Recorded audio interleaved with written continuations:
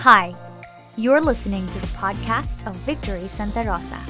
We pray that this message encourages you on your journey of faith in Jesus.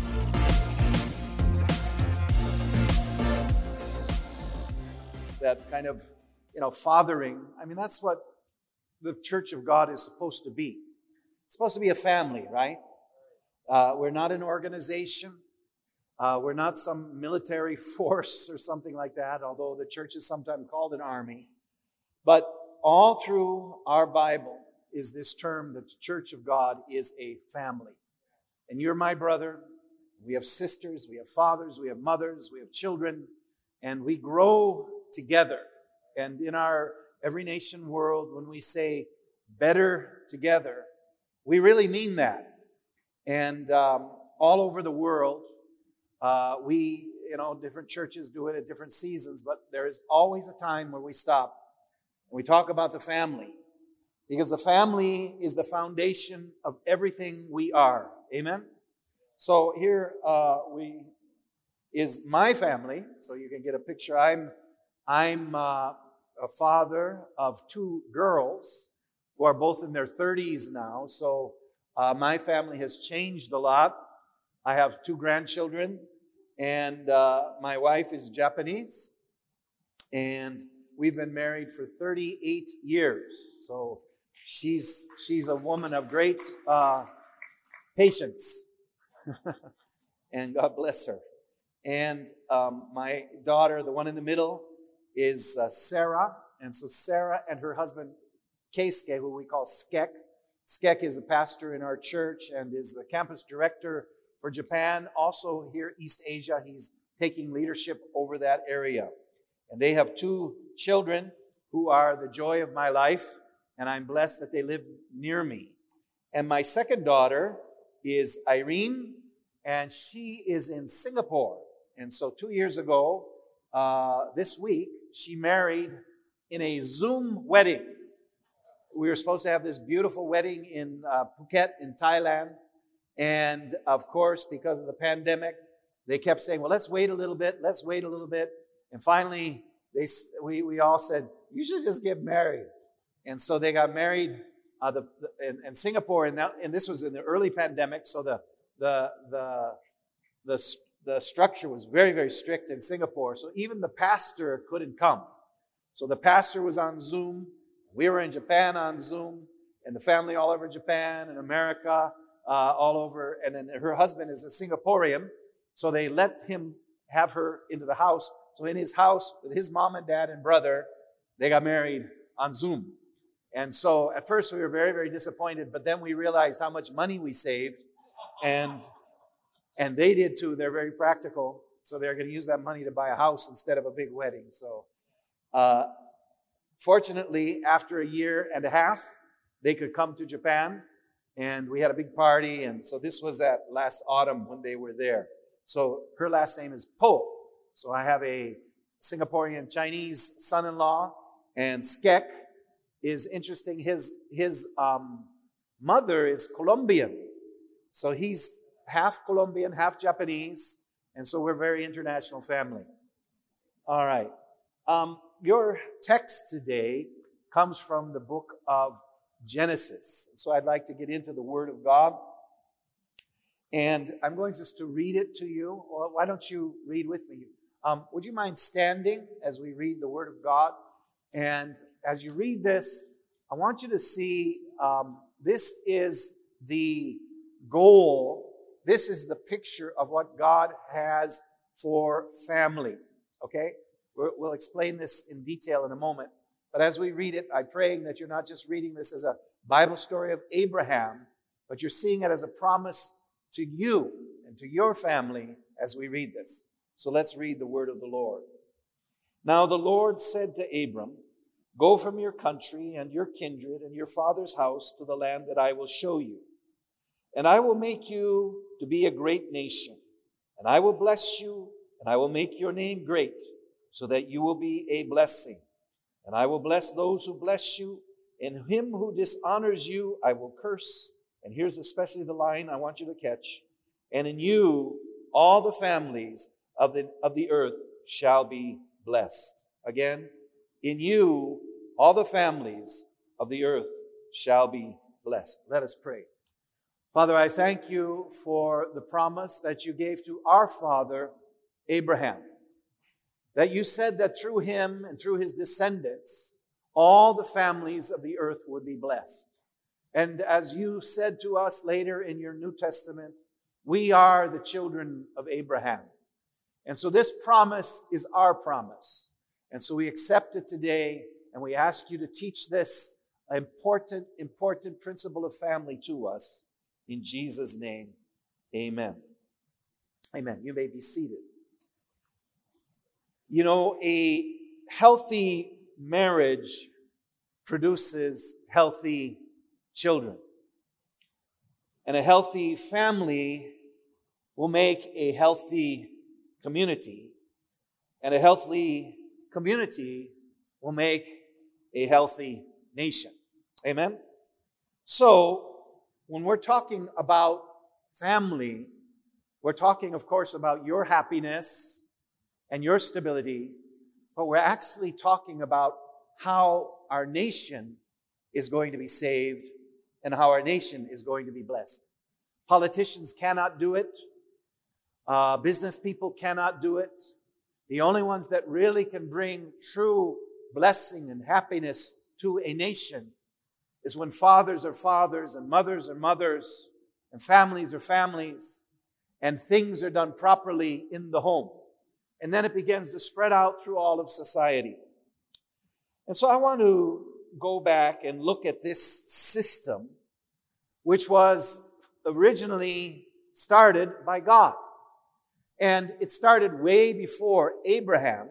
But I wanted to read this verse because I wanted to give us a verse which gave us a picture and a vision, especially this final chapter verse here. It says, in you, all the families of the earth shall be blessed. And when it says you, I want to take that as you, as me, not just as Abraham, who was alive thousands of years ago.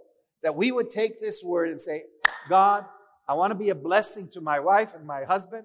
I want to be a blessing to my children. But God, I want to be a blessing to the whole world because of my family. Amen? So what I would like to do this morning is to jump way back to the beginning. I think this is a foundational message for us all. And I love to use this term, original intent. I think if we go back into Genesis, we can often understand that God gives his original intent for almost all things at that time. So if you don't mind jumping back to the beginning of Genesis, and let's go to Genesis chapter 1. So God created man, it says. And in his own image, in the image of God, he created him. Male and female, he created them. Now, we have to understand when we read Genesis chapter 1 and Genesis chapter 2 that it is not necessarily running in a narration. Genesis 1 is talking about the 7 days of creation. And then Genesis 2 basically goes and talks about the creation of Adam and the creation of Eve. So Genesis 2 is kind of going back into Genesis 1. So when we read that, when we're going to go into Genesis 2 a bit, I want you to keep that in mind. This is not something that has been moving along a timeline. This is all happening at the same time. So in chapter 2, or before that, I'd like you to see what God said to them. He said, and God blessed them, and God said to them, be fruitful and multiply and fill the earth and subdue it and have dominion over the fish of the sea and over the birds of the heavens and over every living thing that moves on the earth. I think God looked at this man and he gave him the very first commandment, which was, I want you to be fruitful. I want you to multiply. I want you to be blessed. And we have to catch that. The very first intent for man and woman was that they would be blessed, they would be fruitful, they would be expanding, they would multiply, and I didn't put this word here, but that they would take care of this beautiful place that God had given them. So I want you to catch something very important. that after God made everything, God saw everything and he said it was very good. Say that with me. Very good. Very good. Okay. Now, when we jump into chapter 2, it's explaining now Adam. You remember Adam was created from the dust of the earth. And then God's Ruach, his breath, he breathed into Adam, which Adam just basically means man, okay? He breathed into man, and he put his life, his spirit into this man, and he became a living soul. And then something very interesting happens because in the end of chapter 1 there it says, and everything was good. But before God ever said everything is good, he actually, if we think about this, chapter 2 is explaining what happened in chapter 1, right? So in chapter 2, he says, the Lord said, it is not good. Okay? So before the good was totally declared, he said something. It is not good. What is not good? That a man should be alone. I will make him a helper fit for him. Now, I am a student of the Bible, as you all are, and we study the Bible, and we must understand that this whole concept of marriage, this whole concept of family, is the very first concept of God, right? Before church, before Israel, before sacrifices, before anything, God created the family. The family was to be the vehicle which carried about this, be fruitful and multiply. And if that's the truth, isn't that what God is doing today? Isn't it the fact that the Lord Jesus, and we'll get into this stronger in a moment, his whole purpose to come to this earth and to bring the gospel was declared by John the Baptist when he said he came to turn the hearts of the fathers to the children and the children to the fathers. The restoration of the family is what is going to restore the world. And so as we go in these next 3 weeks and get into this topic, I would pray that every one of you, whether you're single, whether you're married, whether your children are gone, it doesn't matter. If this is God's big plan, then we should understand it and really get back to it. Amen? Then the man said this, right? Or no, let me explain one more thing before I get into that verse. He said it's not good for the man to be alone. Contemplate that a minute. Was the man alone? No. He had God. God the Father, God the Son, the Holy Spirit. He had the Trinity. He had all the animals. Remember, he had to name the animals. And as he watched them all come 2 by 2 by 2 by 2, that's when he began to realize there's something not right here. And there was birthed into him this reality that it's not good that I'm alone. Now let's just put the marriage thing on the moment over on the side here. Remember in the book of Psalms it says, God takes the solitary person and he puts them into a family. When we are born again into the kingdom of God, he takes us, and the Bible is very clear, he adds us to a spiritual family. Many of you think you made a big decision to join this church. But if you would step back and you would realize, no, it wasn't my decision. It was God who added me to this place. This is my family. You know, my children when they were little said, I wish I could have been born in a different family. Too bad. You were born here. You were added to this family. And even if you don't like it, you're stuck with me for your whole life. You better learn to love me because I love you. Amen. So I want you to catch this. You were never meant to live alone. Right? Now, I come from an American culture. And American culture is very much just me.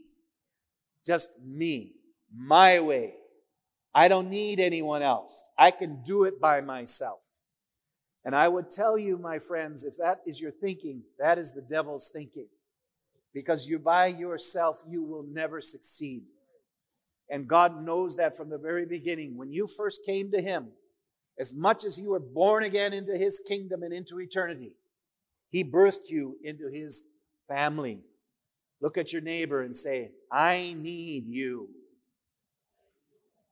And now with a more confidence say, and you need me. Amen? So I want you to imagine that morning, afternoon. We have no idea. It was on that 6th day when Adam goes into this sleep. And the Lord takes that rib out of him after he named all those animals. And there's something funny going on in him because I'm alone. And then he wakes up. And he wakes up. The verse here says in verse 23, he says, this at last is bone of my bone and flesh of my flesh. She shall be called woman because she was taken out of man. Now, when we just read that in English, it's not so exciting.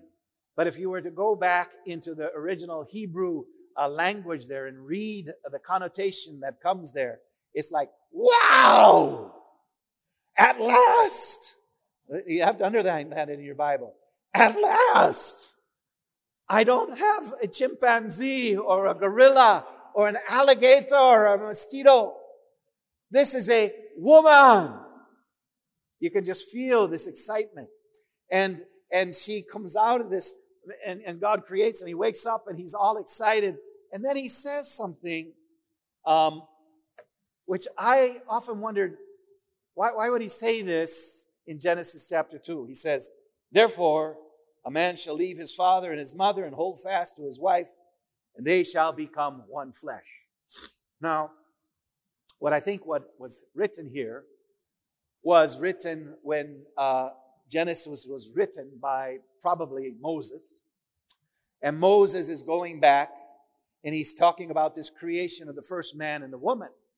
But he's going to put something very, very, very, very, in the very first relationship ever, and say something very important, which in the Hebrew culture and in our Christian culture has just been a very foundational word, right? He says, a man shall leave his father and his mother, and he shall hold fast to his wife, and the two shall become one flesh. And what I want you to catch is this very beginning. It wasn't the mother looking at her child and said, now I have a child. This is my purpose of living. And the husband didn't look at his father and say, now I have a father. This is my purpose for living.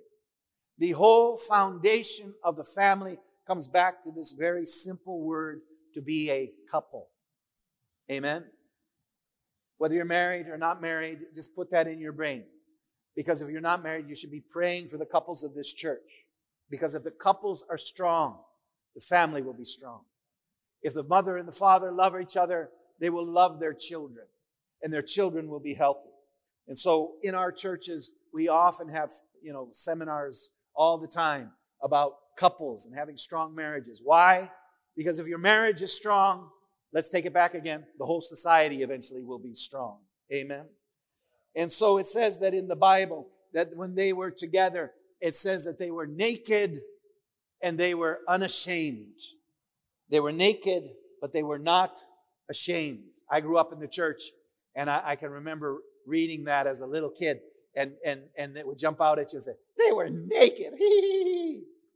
Right? Didn't you think that way? They were naked, and the Sunday school teacher would always have to calm the boys down. Don't laugh about that, okay? But what does it mean that they were naked?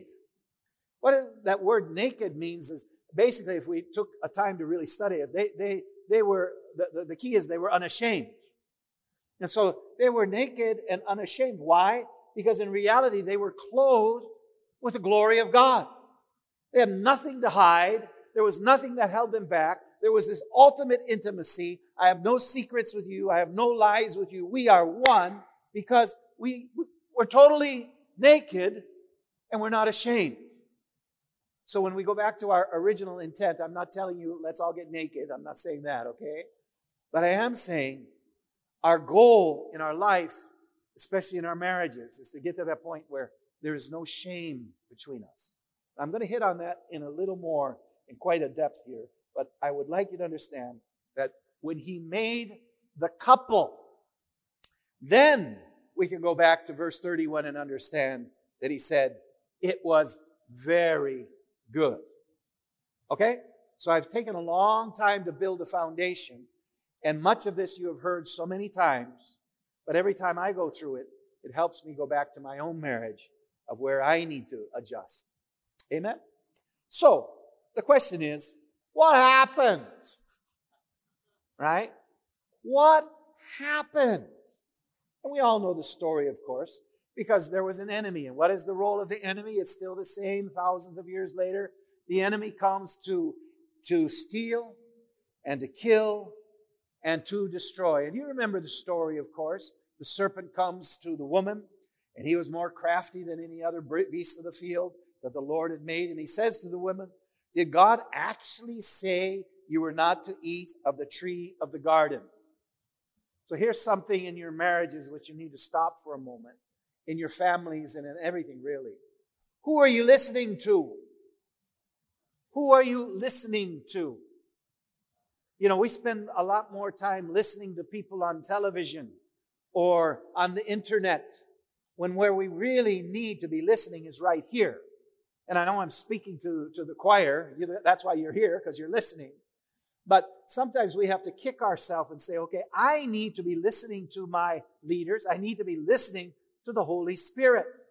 Because Eve's whole problem started when she started listening to this crafty serpent. And the serpent says to her, and I'm going to put a comparison here, chapter 3, verse 2, it says, you may eat of the fruit of the trees in the garden. But God said, you shall not eat of the fruit of the tree that is in the midst of the garden. Neither shall you touch it, lest you die. Okay? So remember, the serpent says to Eve, what's going on? What's happening? And Eve's response was this. Now, I put the verse above it from what God really said. And there's just a very slight different nuance there. But I want you to catch. In chapter 2, when God had told them, surely eat of every tree of the garden, but of the tree of the knowledge of good and evil you shall not eat. And Eve just said, you shall not eat of the fruit of the tree that is in the midst of the garden. Now, very little, minute words taken out there. But there's a lot of stuff that you can see there.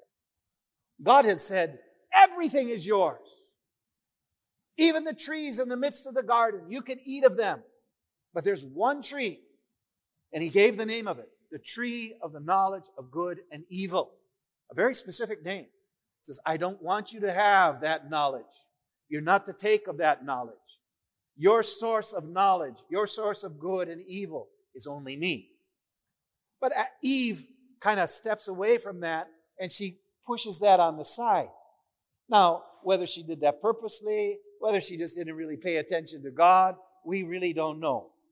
But she had diluted what God had said so that she could take whatever she wanted. And so then the enemy comes and says, no. You will not die.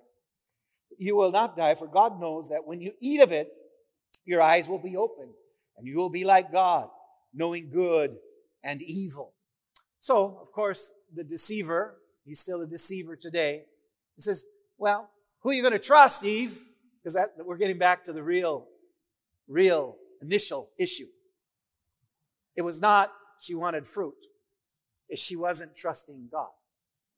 Isn't that where you have problems in your life? Isn't that where you have issues? You start to trust in what someone else is saying. But in the end, you begin to trust in yourself. I can do this. I understand this.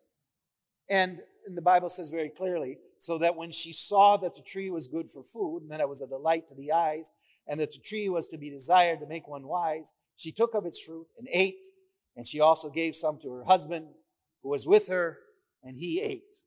So, of course, you've heard this many times, the lust of the eye, right? She saw the fruit, the lust of the flesh. She desired the fruit and the pride of life. If I take this, I can be like God. Isn't it, our situations are different, but we see and we keep looking. And what happens when we keep looking? We desire. And once we desire, our pride comes up and we say, I know more than God. I can get away with this. Whatever sin, it all comes back to the same original sin. And so, of course, she takes it and eats it and gives it to her husband, and he eats it, And we don't have time to get into why did that dumb Adam take it? Why did that dumb Adam stop her? The Bible doesn't really say why. We can deduce, and we can preach that sometimes, but it just says that she took it, she ate it, he took it, she ate it. And then what happened?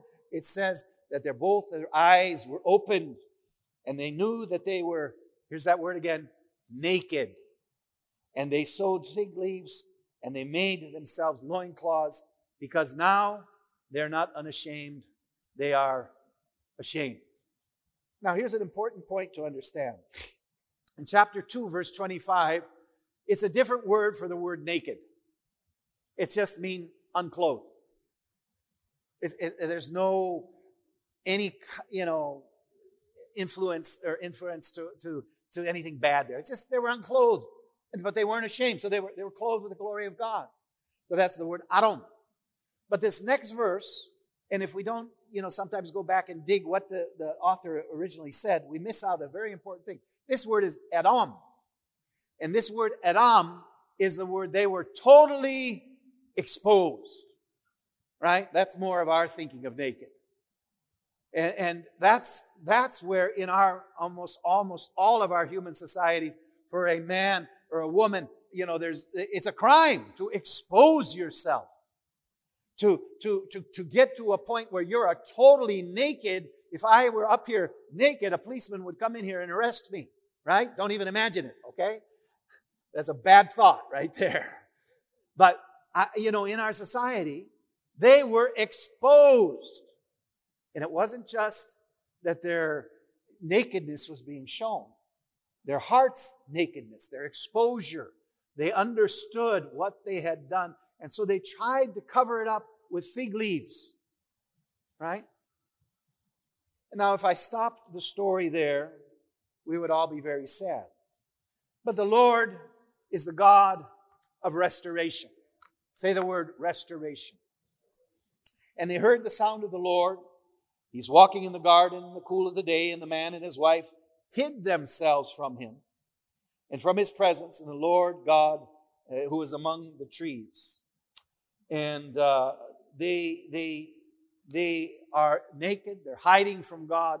But I want you to catch something very close here, very important here.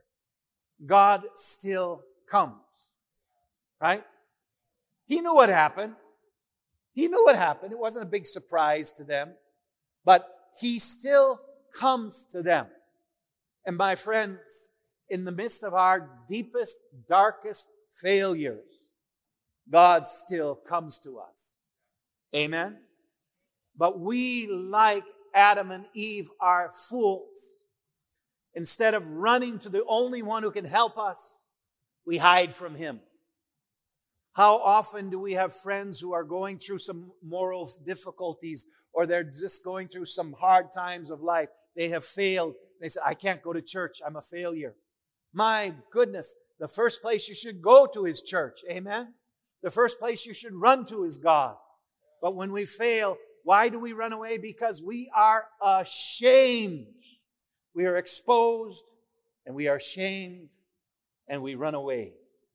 And so the man and the woman are hiding, and God says, where are you? And that's a question I think all of our families, God's speaking that to us today. Where are you? And they said, well, when we heard you walking in the garden, and we realized that because we realized that we were naked. And he said, well, have you eaten of the tree that who told you you were naked? Have you eaten from the tree? And I'm getting my PowerPoint mixed up here. Okay. Who told you that you were naked? Have you eaten from the tree of which I commanded you not to eat? So this word naked comes out. Who told you were exposed? Who told you were exposed? Why are you ashamed? Why are you ashamed? My theory is this. If they would have stopped right there and said, Father, we failed you. We shouldn't have done this. We disobeyed you. We ran away. We did the wrong thing. I really believe the whole Bible would have been written differently. Our whole theology would have to have been written differently. But what happened is, instead of that, and here's what I want you to catch in our last few minutes. What did they do? And this will destroy your family as it has really hurt mine in the past. The man says, the woman you gave to be with me, she gave me the fruit of the tree, and I ate. Instead of Adam saying, it was me. I took that fruit. What did he do? He did what every husband here does. You! It was her. Right? It's always somebody else's fault. That's my big problem of life. If you hadn't talked to me that way, if you hadn't treated me that way, if you'd have just done this at that time, if you'd have treated me nicer, then I wouldn't have done that to you. Instead of just saying, God, you're right. I was wrong. Why do we do that? Because we're ashamed. Shame has covered us. And then the same thing happens with the wife. She says, the Lord says, what have you done? And she says, well, it wasn't me. It was the serpent. So this whole excuse giving is what has destroyed them. But here's the beautiful part of the story as we wrap up. The Lord made for Adam and for his wife garments of skin, and he clothed them. Now, you've probably heard this before, but where would he get skin? He had to kill something. Blood had to be shed. This is the picture of what's going to happen thousands of years later. Blood had to be shed. An animal was killed, and God covered them. Not just their nakedness, but their exposure. They had to be covered with this blood of this animal so that between him and them there would be this barrier. And see, that's what brings the whole story of the cross. It says in the book of Ephesians, among whom also we were once conducted ourselves in the lust of flesh, fulfilling the desires of the flesh and of the mind.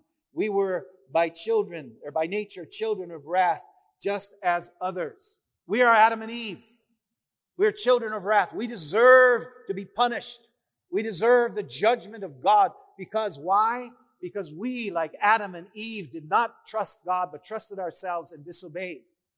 But, and I love where the Bible comes and gives us here, the Apostle Paul says clearly to us, but God who is rich in mercy, say that with me, rich in mercy, because of his great love, say great love, in which he loved us, that even when we were dead in our trespasses, he made us alive together with Christ. By grace you have been saved.